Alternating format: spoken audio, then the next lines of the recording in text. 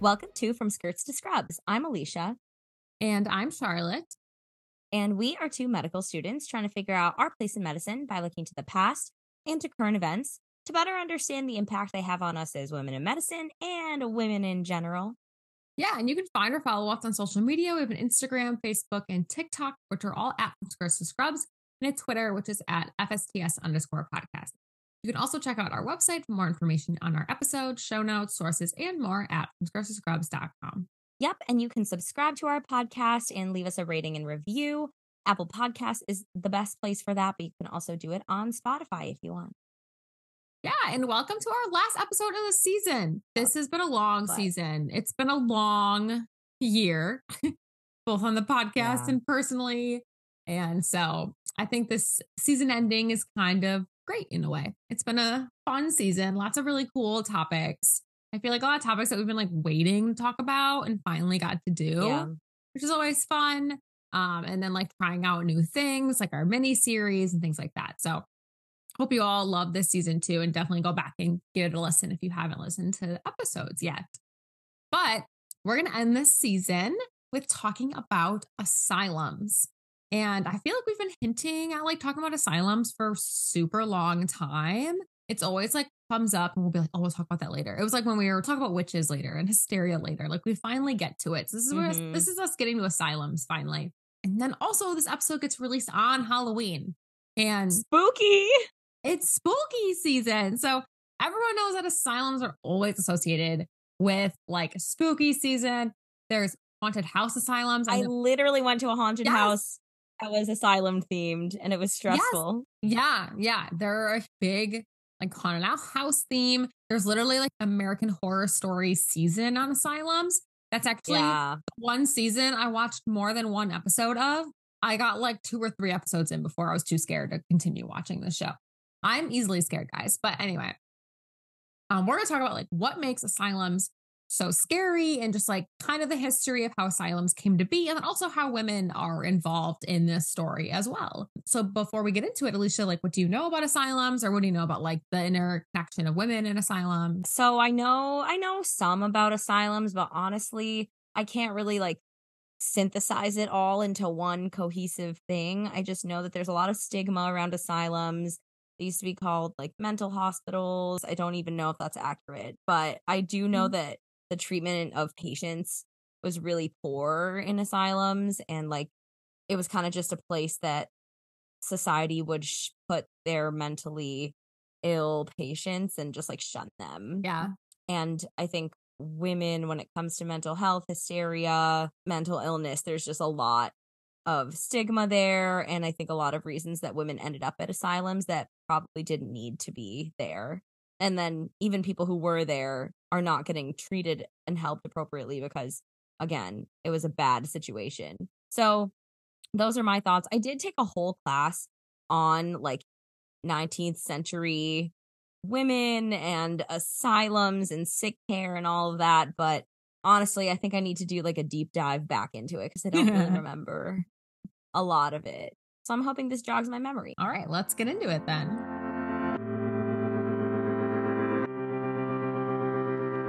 Asylums are actually births a bit later than you think in history. I mean, there was definitely probably some form of asylums earlier in history, like in the 1200s and medieval times and things like that.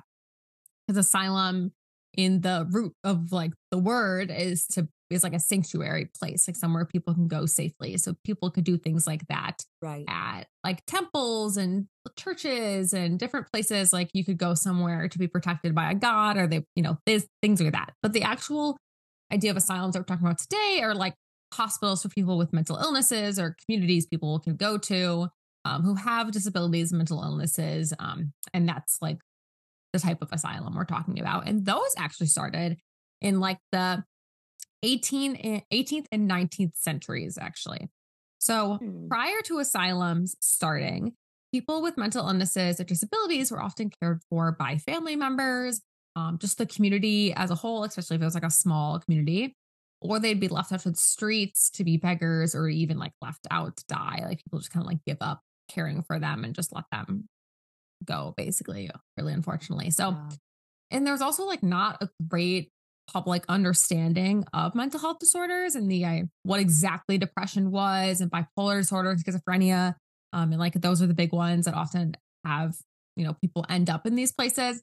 And so there wasn't like a great understanding what was going on. So there wasn't a lot of appropriate treatment either for the community.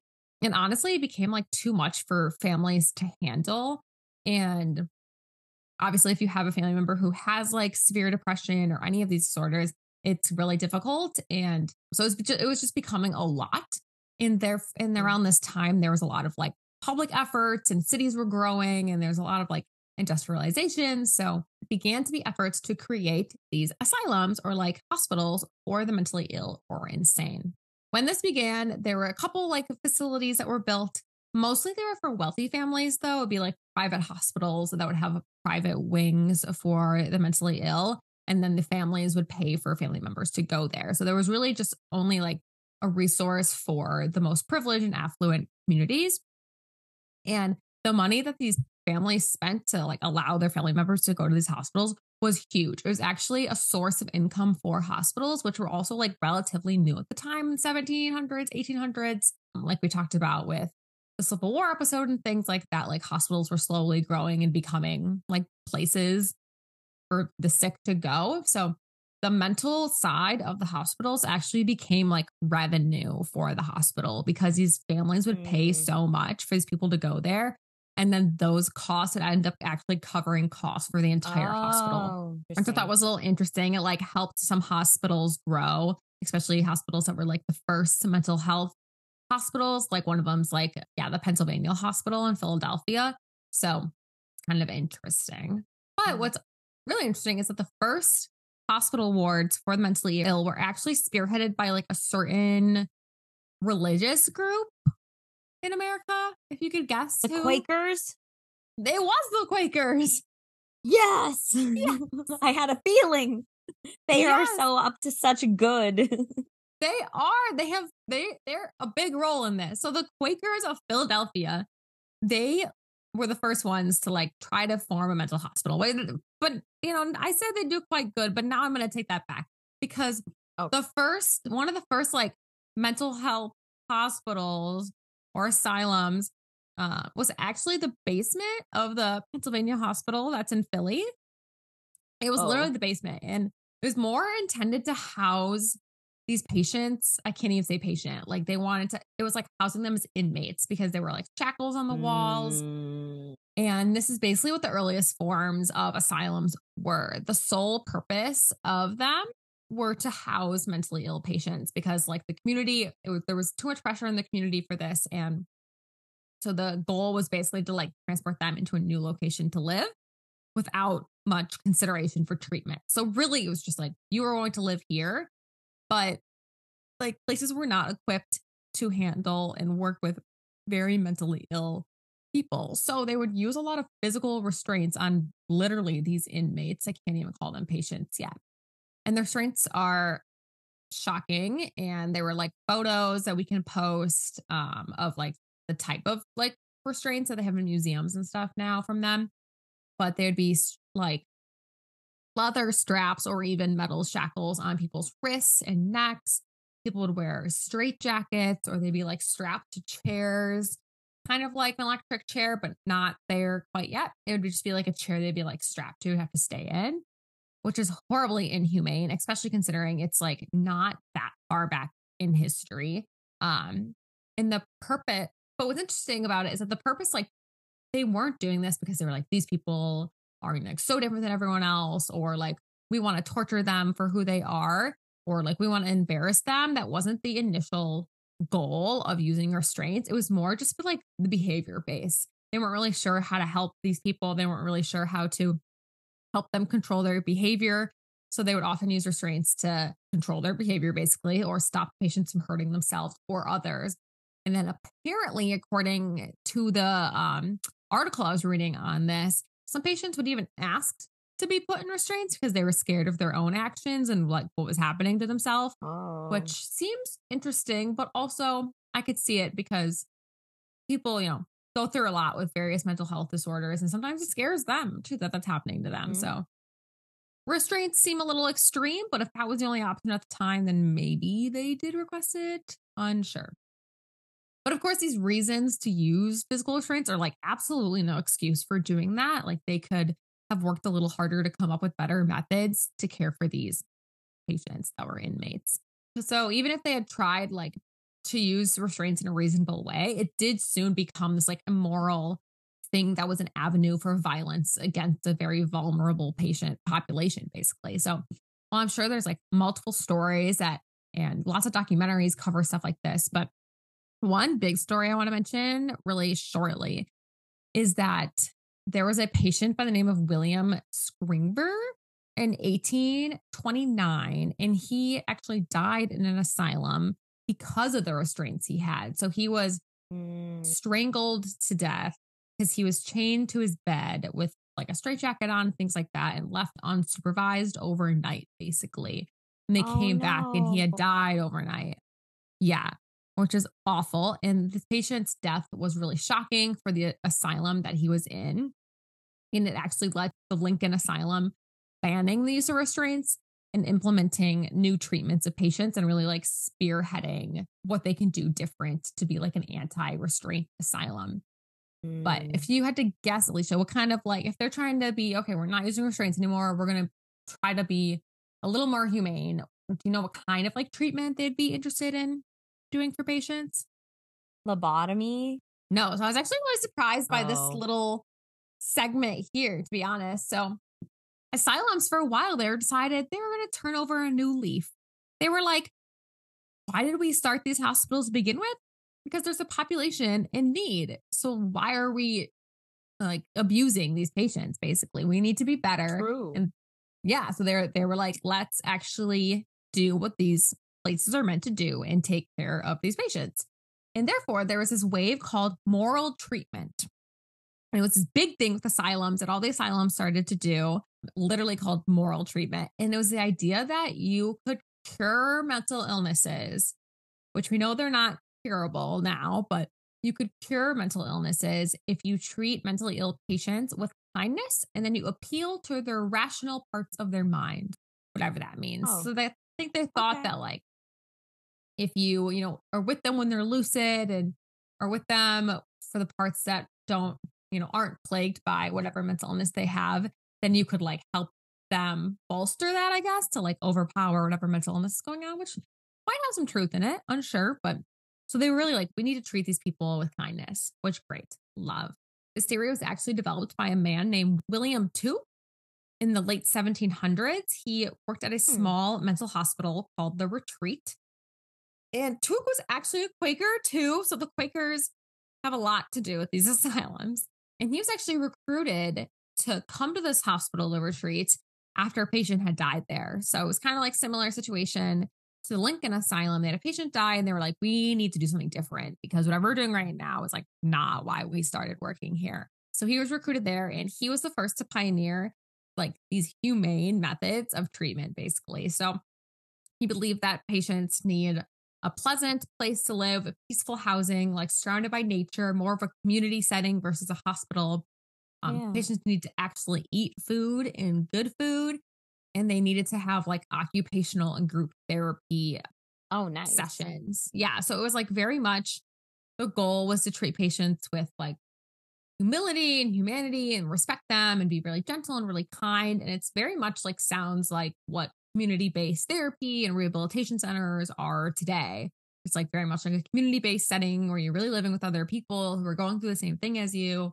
You're going through all these like group therapy and individualized therapy. And it's all about like being in touch with yourself. So this is what William Took was like, this is the way to do it. It's called moral treatment. And so he was like a big part in asylums really taking over this form of treatment. So a lot of asylums like were like, okay, we're going to start doing this. Some other really influential people in asylum reform, which is the period we're in, was Philip Pinel. He was a French psychiatrist. He worked in asylums as a psychiatrist, and he started off with doing what everyone else was doing, which was basically like all these old methods of treating mentally ill patients, such as bloodletting, which was started by Galen. Yeah. And so he was doing these like old methods of treating patients that he basically figured out. He's like, these don't actually work. there's no clinical evidence that these work, and these are just harming patients. So he was like a big proponent of stopping the use of bloodletting, and he really pioneered like working individually with patients, and instead of having like, oh, we're just going to put all these people who are mentally ill in a room and try to treat them all together. Instead, he was like, oh no, like these people have different disorders. We need to treat them individually. And then if they need to be treated like together, they should be grouped into like what similar disorders and experiences they're having. And then he also stopped the practice of people visiting asylums. Like it was like a thing to do Oh. for the wealthy and touristies that you could Oh, visit so he asylums stopped people were like a just, like, show, basically. touring. Yes, Oh, like that's people would weird, I don't go and like they would like that. laugh and like make fun of patients. And it's just so sad to No. think of that. Yeah. So he was like, we need to stop doing this. We need to treat these patients humanely. Like these are real people with real problems.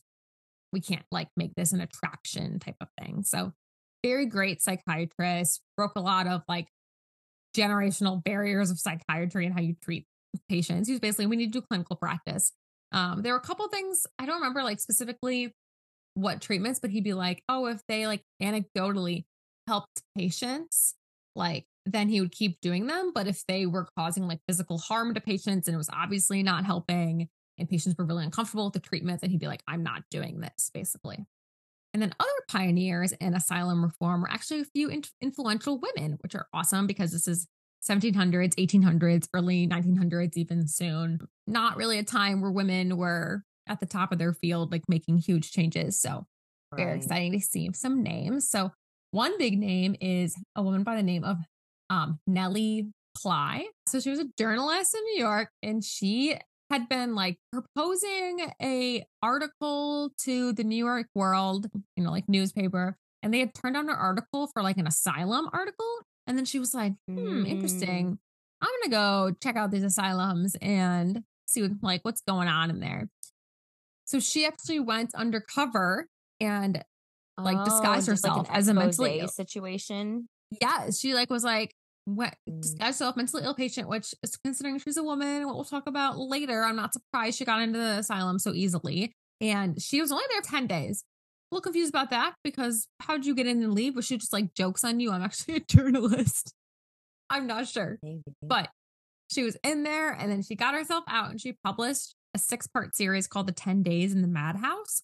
She reported on her time in Oh. the asylum in the New York world. And her reporting led to like increase in public funding of asylums, and it even started like a new wave of investigative journalism and like going undercover to like as a part of journalism, which I think is kind of cool. Oh, Another cool. cool woman was a woman by the name of Dorothea Dix. That Oh, sounds yeah, familiar. yeah, yeah. Yeah, she's, like, super involved in asylum reform, which is what we're talking Yes, about. exactly, yeah. And so she was actually a school teacher, and she basically started off with her going to Boston. She went to like this jail in Boston, which is like not an asylum, but whatever. Went to a jail in Boston, and she was to teach like Sunday school or something. But when she Mhm. was there, she was shocked by how many mentally ill people were there and like the inhumane conditions that they were like keeping them in. So this experience like shook her to her core, and it led to her career in advocating for humane care of the mentally ill. And Mm. she was super involved. She would write stories of what she witnessed in asylums and like stories of the mentally ill, and she would present it to Congress and like legislator, and they would like write it into like why laws were being passed. It would like write the stories of the patients that she Oh, witnessed like in cool. there as like evidence of like this is why we're doing this law, which is kind of cool. And so she was actually really integral in the passing of like a nationwide law by Congress in 1851 that led to the state funding of mental hospitals. So basically, they were like, this issue is not like a federal issue. We're going to make it a state issue, and states are going to fund mental hospitals. So that's why when you think of like asylums now, or people talk about like psych hospitals, they'll talk about like, oh, it's the state hospital or the state asylum. And then she even ended up going to Europe and starting a lot of asylums and like humane mental hospitals in Europe, actually. And she even met with Mm. the Pope. I saw that and I was like, no way. 2 people in a row that met with the Pope. And then at the end of her life, it's kind of interesting. She actually ended up at an asylum at the end of her life. What? I'm not 100% sure why. Oh, Yes. in an asylum, and it was actually an asylum in New Jersey that she had helped fund to create as well. That's crazy. Yeah, so it really came full circle for Dorothea. Kind of interesting. But because of like these women's efforts, and I'm sure many other people who were like advocating for asylums, they really wanted asylums, to do good. And many hospitals were built because of them and ran by states and ran by the counties that own the hospitals because they really wanted like the best treatment for these patients. But this only worked like for a while. Asylums were built to their namesake to be safe places for the mentally ill to go and get appropriate treatment. But as they became like, as the need for asylums increased, they the public funding and the state funding was not able to keep up basically with the asylum need. So Mm, asylums became more popular. They became like super overcrowded, and they'd be like, say they'd have a capacity of like 400, they would have like 600, 700 people yeah. living there. It was just like the capacity was super high. And the superintendents who ran the centers became super overwhelmed. Like these are like public hospitals. There were private like asylums and private mental hospitals that probably didn't have the same story because they had like a certain amount of people and you had to pay to go there. And public ones that were run by the state and by the counties, super overwhelmed and later like understaffed as well. So the staff soon began to resort back to the inhumane methods that happened before like the asylum Mm, reform period. So they actually like the asylums that like reached this peak of like, we're doing all this great treatment, we're being great places for people to go. And then everyone was like, asylums are great, let's fund them. And then they funded them through state dollars. And then the state couldn't afford to fund them. So then they went back down again, basically, in the mm, way they treated their patients. So they went back to these inhumane methods of using restraints and even sedating patients. And because of the local governments having to do fundings, they were just like there was too much economic pressure, and a lot of hospitals like lost a lot of their support in the communities. They lost a lot of staffing, especially as like world wars started happening or things like that. Like there was less people in the workforce, and just like it was kind of like all coming to this moment of like these places are not well run anymore. We can't care for these patients appropriately. And when people get really stressed and don't have the right ability, like they started to do bad things to these patients again, basically. And by the end of the 1800s, which is like around a time this was getting bad again, there was an inspector at an asylum, and he basically said it would be astonishing to find that any cures could ever be made here. So he was oh, like, this is in a very bad state. Yeah. At this yeah. point, asylums were what you see in like every scary movie. Like they were these inhumane places with unspeakable things happening to patients, and just horrid, horrid things. So I'm not going to like dive into the terrible things that happen to people because it's a little triggering and like a lot. And I think if you're really interested in that, there's a lot of resources to learn about it through documentaries and other podcasts and stuff. But I just want to mention like a couple of big things. One is that they would do insulin shock treatments to patients. They would give patients like super large doses of insulin, and it would put these patients into like a hypoglycemic coma. And they would do that for like weeks to keep them sedated, which is awful. And what a horrible use of insulin. Just crazy. They'd also do lobotomies, like you mentioned. So they'd cut out your brain, or they would cut like connections to the prefrontal cortex, which is part of your brain that makes you who you are, basically.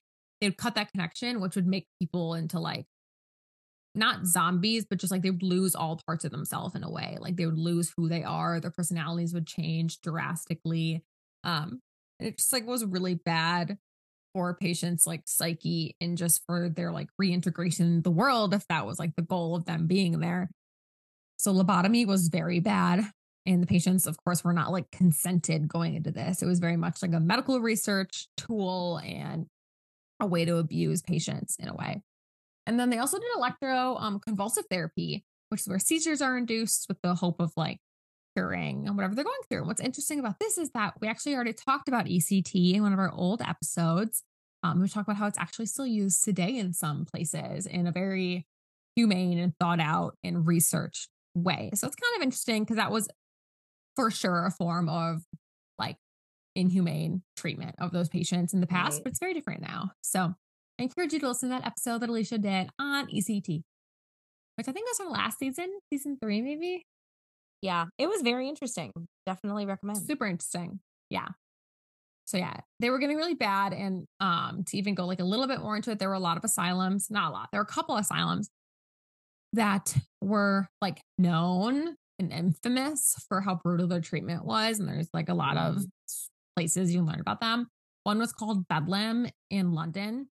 Oh, In this yeah. place, they would like drug their patients into throwing up and having diarrhea, and they thought that that would like wash the mental illness out of them, or they would do things like burn them or place them in ice baths. There was another place called Willowbrook in New York. It was a state school for children with mental and physical disabilities, and this one's like mind-boggling bad. I'm not going to get into it, it's awful, but one thing I do want to mention is that there was a lot of state funded medical research done on patients at this school. So apparently a lot of research on hepatitis is actually from this school in New York, where the author of the article talking about it said that it's some of like the most unethical medical experiments ever to be performed on children in US Wow. history. So that just kind of tells you how insane asylums were and like how truly bad they were getting for patients. But moving on to like the 1900s, this has been going on for a while now, and asylums are like really beginning to fall out of favor. They're like eating up government money of funding of healthcare, and they're like really awful places for mentally ill patients. Additionally, like now, like the world wars are happening, like I was talking about, and that took a really huge hit on the workforce. There wasn't even enough people to run the hospitals in the asylum. So it was just not looking good for them overall. Like everything at this point is like pointing towards like asylums are not the way to go. Mhm.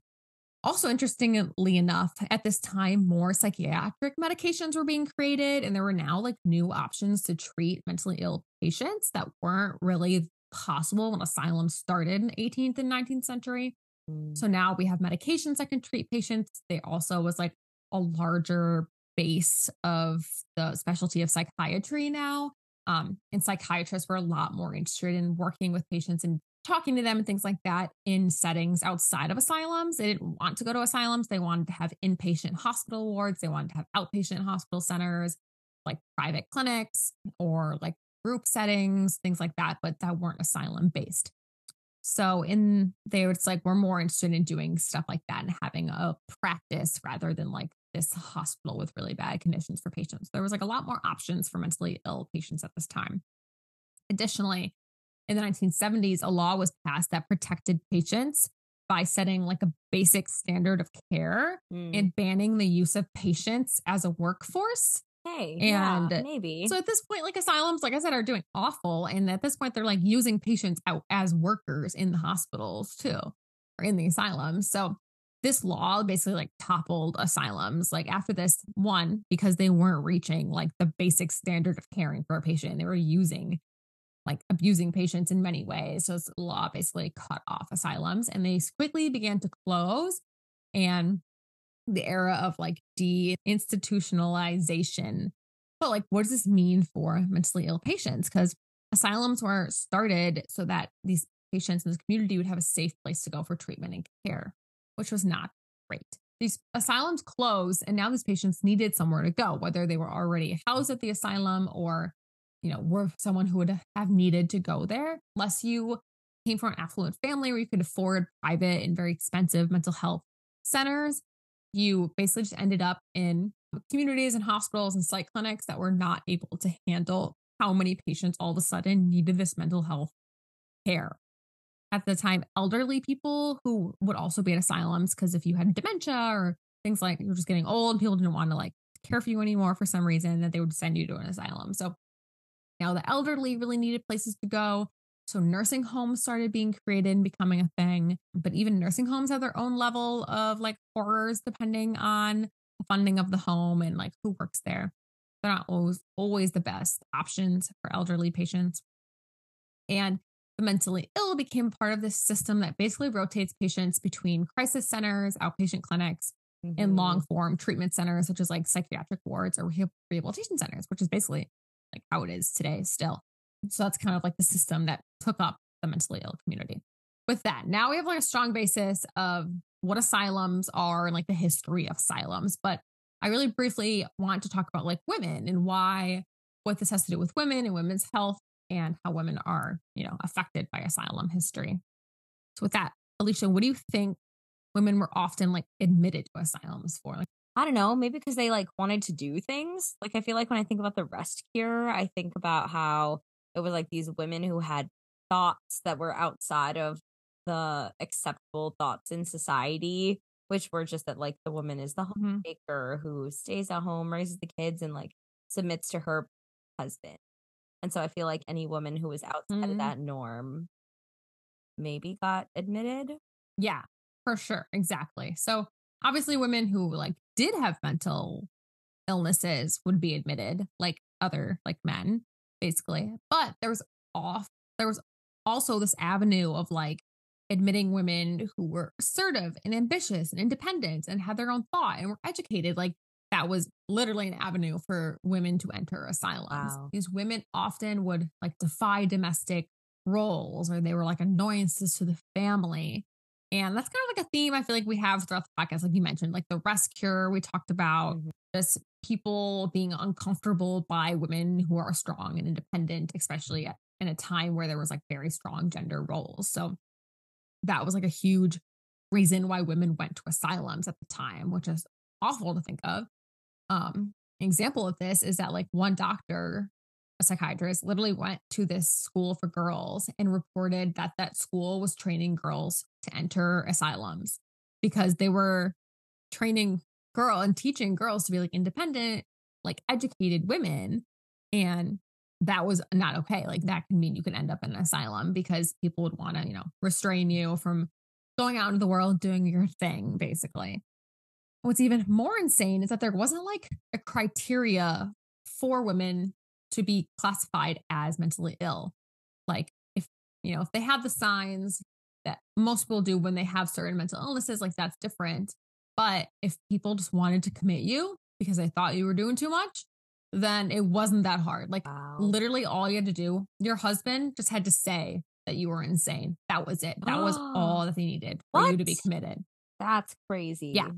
There was no law that's like, oh, you have to have this, or you need to do that, or you need to have this symptom, or we need to have like this many people say this about you, like, no, if your husband said you were insane, they took you to the asylum Mhm. right away. That's crazy. And yeah, and when these women were admitted, it's not like they were treated with like the most respect or something. They were treated awfully. Like, aside from the terrible things that would happen to them in terms of like sexual assault or like Mm. physical assaults and things like that in asylums and just avenues for abuse still and violence against women. They would do things like use chloroform on them to keep them quiet and put them in shackles and restraints, Mhm. like use embarrassment through nudity and just really terrible Oh things my to women. god, I hate that. Yes. And then additionally, like what's the most common thing we talk about why people think women are insane? Their uterus? Yes, the uterus. Women are hysterical. They have hysteria. That's why they're insane. And the reproductive organs are the culprit of it all. So you know what they would do? You know what they would do to these women? Hysterectomies? Wait, what? I don't know if they went that far, Oh, but oh. they would live no because you. But I mean, they might have. I don't know. Rein it in, rein it Control these. in, Alicia. No, listen too far. No, I'm kidding. No, it's not too far because listen to what they did. They're like, we need to control this. We need to calm their uteruses because, like, obviously their uterus is causing them to have all this independent thoughts and jobs. Like, what? So they would they would they would cut off women's clitori. Oh, that's messed Yeah, up. because like their sexual feelings is why they're so Oh my independent. god, Obviously, this I hate it um, here. yep, they would remove her ovaries. It's pretty awful as well. They would inject ice water into the vagina. Ah, ugh. Yeah. They would put leeches on the vagina and on What? the vulva. Oh. Yeah. So these things are like obviously, I don't know who would actually think these were treatment methods. They're just ways to abuse women. And obviously, why would putting a leech on their vagina make them less mentally ill or less submissive or not submissive, less independent? Like Yeah. it's wild. One really crazy story is a woman named Elizabeth Packard.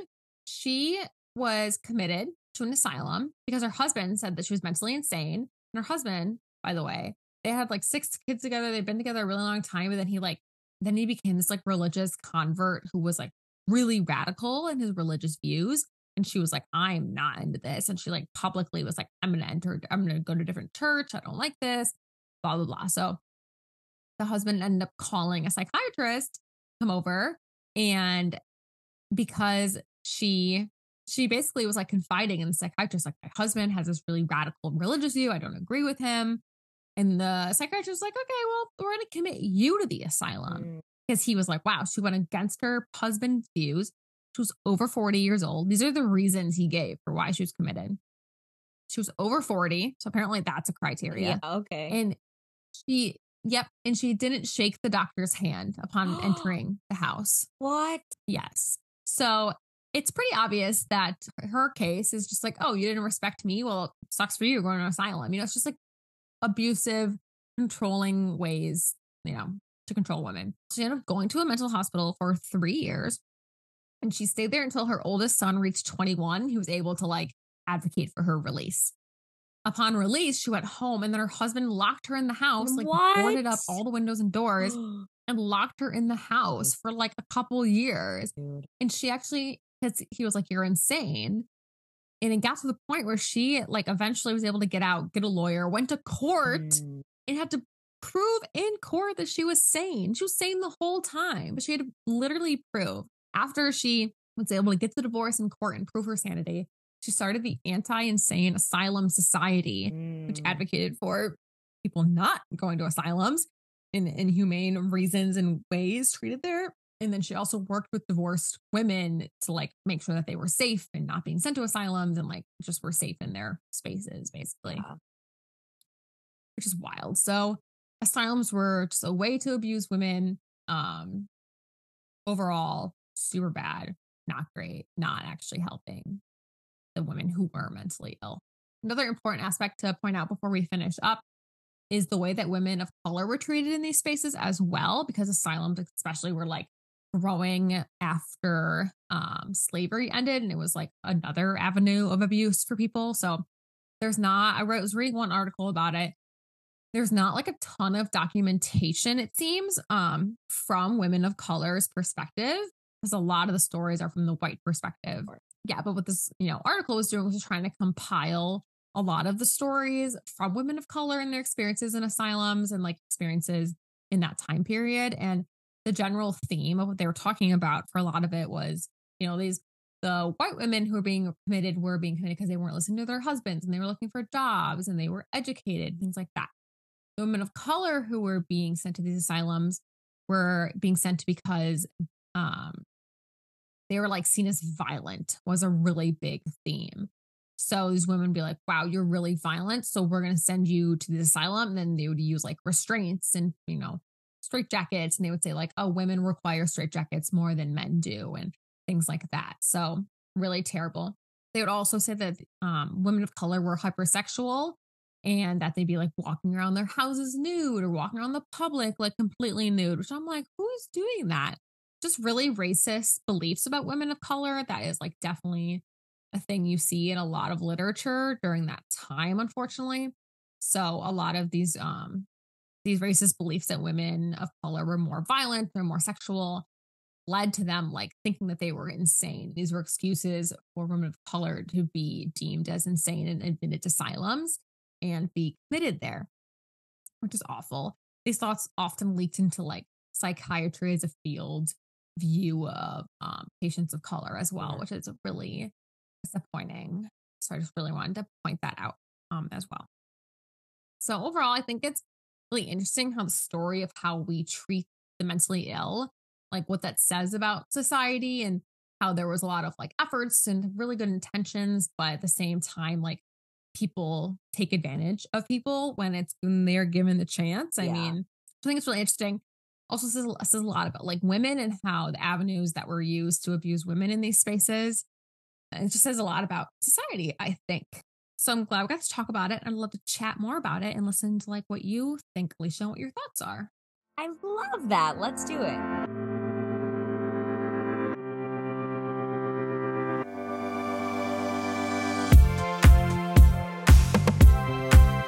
Okay, Alicia, so what are your thoughts, feelings This was an interesting episode. I feel like it reminded me of things that I did previously know about asylums and had honestly forgotten. Did it spark your memory? Some, yeah.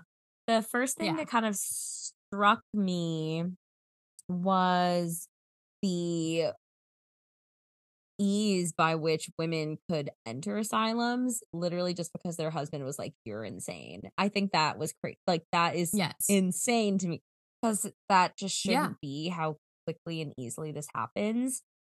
And so it makes a lot of sense that that one woman, that journalist, Nellie Bly, was able to get into the Mhm. asylum so easily, like you mentioned. Exactly, yeah. That was definitely interesting. And the story of Elizabeth Packard was really powerful and frustrating, but also definitely is a good way of showing this whole situation that kind of was unfolding and the way that women were treated and how easily that Yeah. could turn around for them, like in a bad way. Yeah. So quickly for no reason. I also was really surprised by the like uptick, I guess, in this history of like the moral treatment and how they were like, there was like this huge period of asylum reform and everyone had such good Mhm. intentions for the community. I didn't expect that going into the history. I didn't know much about asylums before researching this episode. And I was really surprised by that. And I was like, oh, I didn't expect this. And I think what's interesting is the time was really good. How I mentioned by William Tuke that basically his theory of like how asylums should be run in terms of like being a community based thing Oh, with yeah, with, really like, good vibes and therapy. good I loved food that. That was and cool. occupational therapies and group therapy. It's like Mhm. pretty similar to what rehab looks like today. For substance abuse is similar to like what outpatient facilities look like for psychiatric like treatment. And it's just Mhm. made me think of like how, I guess, do you think, what's your opinion on how the treatment of psych patients today is like similar or different to this asylum history, I guess? Yeah, I mean, just what you said is, like, something that reminds me of some similarities in terms of we have group therapy and individual therapy. I think, though, one of the big differences is now we don't necessarily have set asylums where, like, hundreds and Hmm. thousands of patients are kept at a single time, at least to my knowledge. But rather we have these, maybe the closest thing would be like a long-term psychiatric care facility, which even then I don't know Hmm. necessarily how many of those exist because I think that's pretty challenging, but I'm sure they do exist. And I think Hmm. the quality of the care obviously follows the money, which is also a similarity. Like, it's way Yes, for sure. easier to provide fantastic care if you are wealthy and are going to a really nice place, and if not, you're not gonna get as Hmm. good of care. I think another thing I thought was similar, but kind of in a bad way, is this idea that when there's too many people requiring care, they kinda get ping-ponged around, and I think Hmm. sometimes I can see that in our care where a person will go to an inpatient facility, then they get ping ponged to an outpatient psychiatrist who then goes and then they go to another facility or a different place. And so I think like that is something that I, in some cases, have seen continue. Uh, Yeah. just a few thoughts on that. Yeah. Yeah, I agree. I think what's interesting and like one of the articles actually posed this question of like, is the system we have now even what patients need? Or like, is this utopian idea of like the perfect asylum in the truest form of like being a safe space for people with psychiatric conditions? Like, is that what people need? Like, it's hard to know like what's the best option. And I do think the system now is also like kind of overrun by the need of the Yeah, population. I think absolutely. like my experience, yeah, I would say like my experience in my psych rotation would be like patients coming into the crisis center through the hospital and then we need to go up to the psych unit, but the psych unit was full. So like, do they just wait it out? Do they come back? Do we send them somewhere else? Yeah. Well, I was thinking about that in terms of your original question of like, oh, is it better for them to have like a true utopian kind of society, or is it better Right. the way we have it now? And I'm not saying that what we have now is great, but I do think in terms of like outpatient care, I think it's better to be in your own home and like be where you're comfortable and be Yeah. surrounded by your family or like people you love. So that was like one thought I had, but I agree. Yeah. I think It's interesting. It's just a hard system that I think in the history it was a system that was like didn't have the all the resources it needed for the pressing problem. I think it's the same today in a different way. That's not as extreme, but still the same. Like I remember one patient I worked with who what kind of like committed himself in the ED or something like that. I don't remember exactly, but he had like substance abuse and he's not from here. So we couldn't like go back to family. So we couldn't like discharge him with for some reason. So he was like calling around to homeless shelters. He was like trying to find somewhere to go as like an in between before his family could come pick him up from out of state. But some of the homeless shelters like wouldn't take him because of his psych history or wouldn't take him because of his substance abuse history. And he was literally there for a whole week, keep himself busy basically while he found somewhere to go. And just like there was nowhere to send him. And it was just a lot, honestly. And then the last thing I wanted to kind of talk about is I think obviously women were abused a lot in the system, but I think by talking about how much women were abused for not even being insane and being committed, there's still the side of like women who do have psychiatric conditions and actually really need help. So just something I thought of is like, how can we as providers, who care for people who identify as women, like how can we like protect them from like those avenues of abusing women, like taking advantage of them, but also still help them advocate for themselves and for like us to advocate for them. yeah, I just think at its base, the core of the thing and the relationship is to listen to your patients. And I think if you know them well and you believe them, then knowing their baseline, knowing their change from baseline, I think is helpful.